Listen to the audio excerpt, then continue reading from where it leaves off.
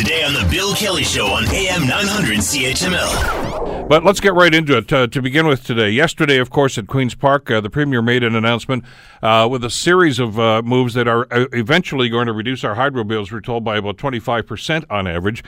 And to get some details on that, we're pleased to welcome to the Bill Kelly Show the Premier of the province of Ontario, Kathleen Wynne, joins us here on CHML. Premier, thank you so much for the time. It's good to have you with us today.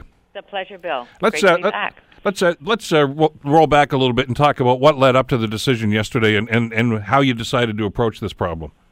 Well, Bill, you know, because you've heard from your listeners and you talk to people in the community, you know that people all over the province are really struggling with electricity bills.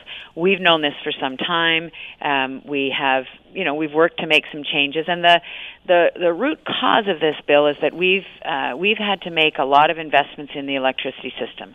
There had been neglect in the system. We've made, since we came into office, about $50 billion worth of investments, and that's to build new line, to build more capacity at Niagara Falls, to clean up the air, shutting down the coal-fired plants and building capacity. So we've upgraded the system, but there's a cost associated with that, and what has happened is this generation of consumers has basically been asked to pay for the whole cost of that, or a large part of the cost of that. So they're paying for not only the neglect that came for the 30 or 40 years before, but also they're being asked to pay for an asset that is going to last for another 30 years.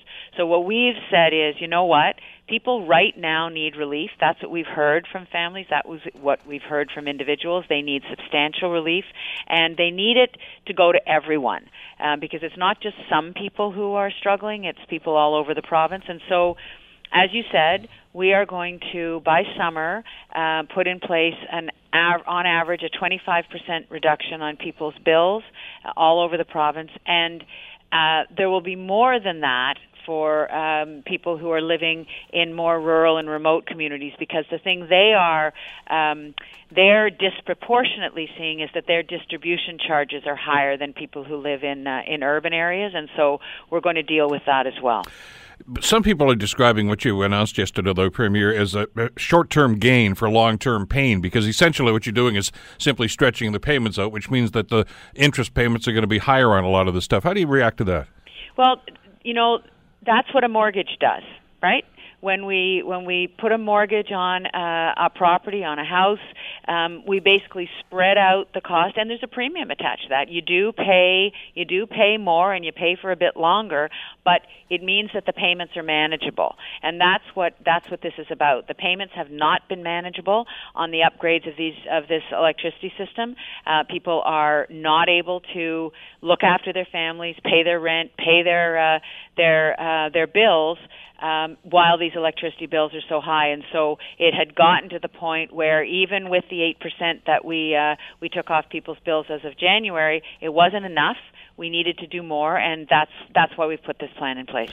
So that addresses what's going to happen on the bottom line on our bills, and everybody universally is pleased about that.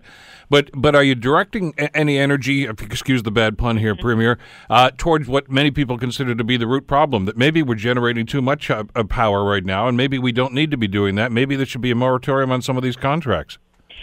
Well, We've got a long-term energy plan, and it gets revised every couple of years, and it looks at what the capacity is in the system and what we need to do going forward. What we have to be sure, Bill, is that we've got enough capacity for industry, for residences, to have reliable electricity. In 2003, when this came to a head, you can remember that there were brownouts and blackouts, and the system really was degraded because there hadn't been adequate investment for decades. And that's not a partisan comment, Bill, because it was Liberal governments, it was NDP government, it was Tory governments who didn't make those necessary investments. And so it came to a head. We had to make those investments, and we now are monitoring as we go along whether we need more capacity or less capacity. We want industry to come to the province. We want to make sure that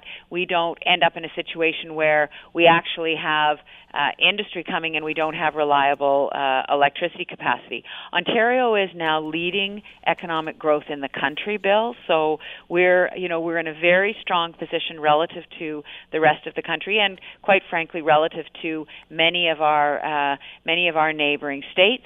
And so we need to make sure that we have all of the conditions in place for strong investment here in the province.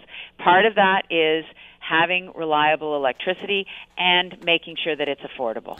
But if we're selling off a lot of our excess for pennies on the dollar to some of our neighbors, doesn't that tell you that we're making too much already? But we're buying as well.